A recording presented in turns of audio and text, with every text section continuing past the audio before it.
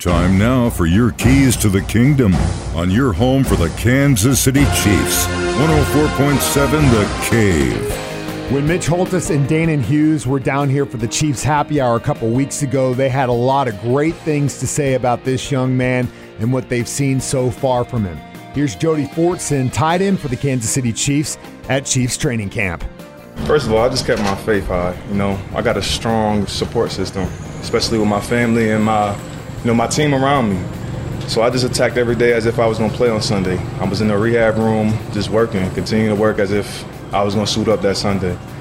They never really allowed me to get down on myself, so I was never actually down. Hey, Laney, Veronique, Asiana, Coach Reed, Eric Bieniemy, the athletic training room, Tiff, she very hands-on with my rehab.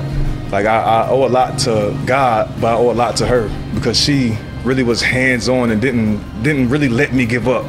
There were some days I was like, Tiff, I don't want to do this, but she stayed on me and made sure I fought through it. So shout out to Tiff. Those are your keys to the kingdom. Brought to you by Dr. Mark Melson, the doc that rocks. Now at Springview Dental Care, and your home for the Kansas City Chiefs, 104.7 The Cave.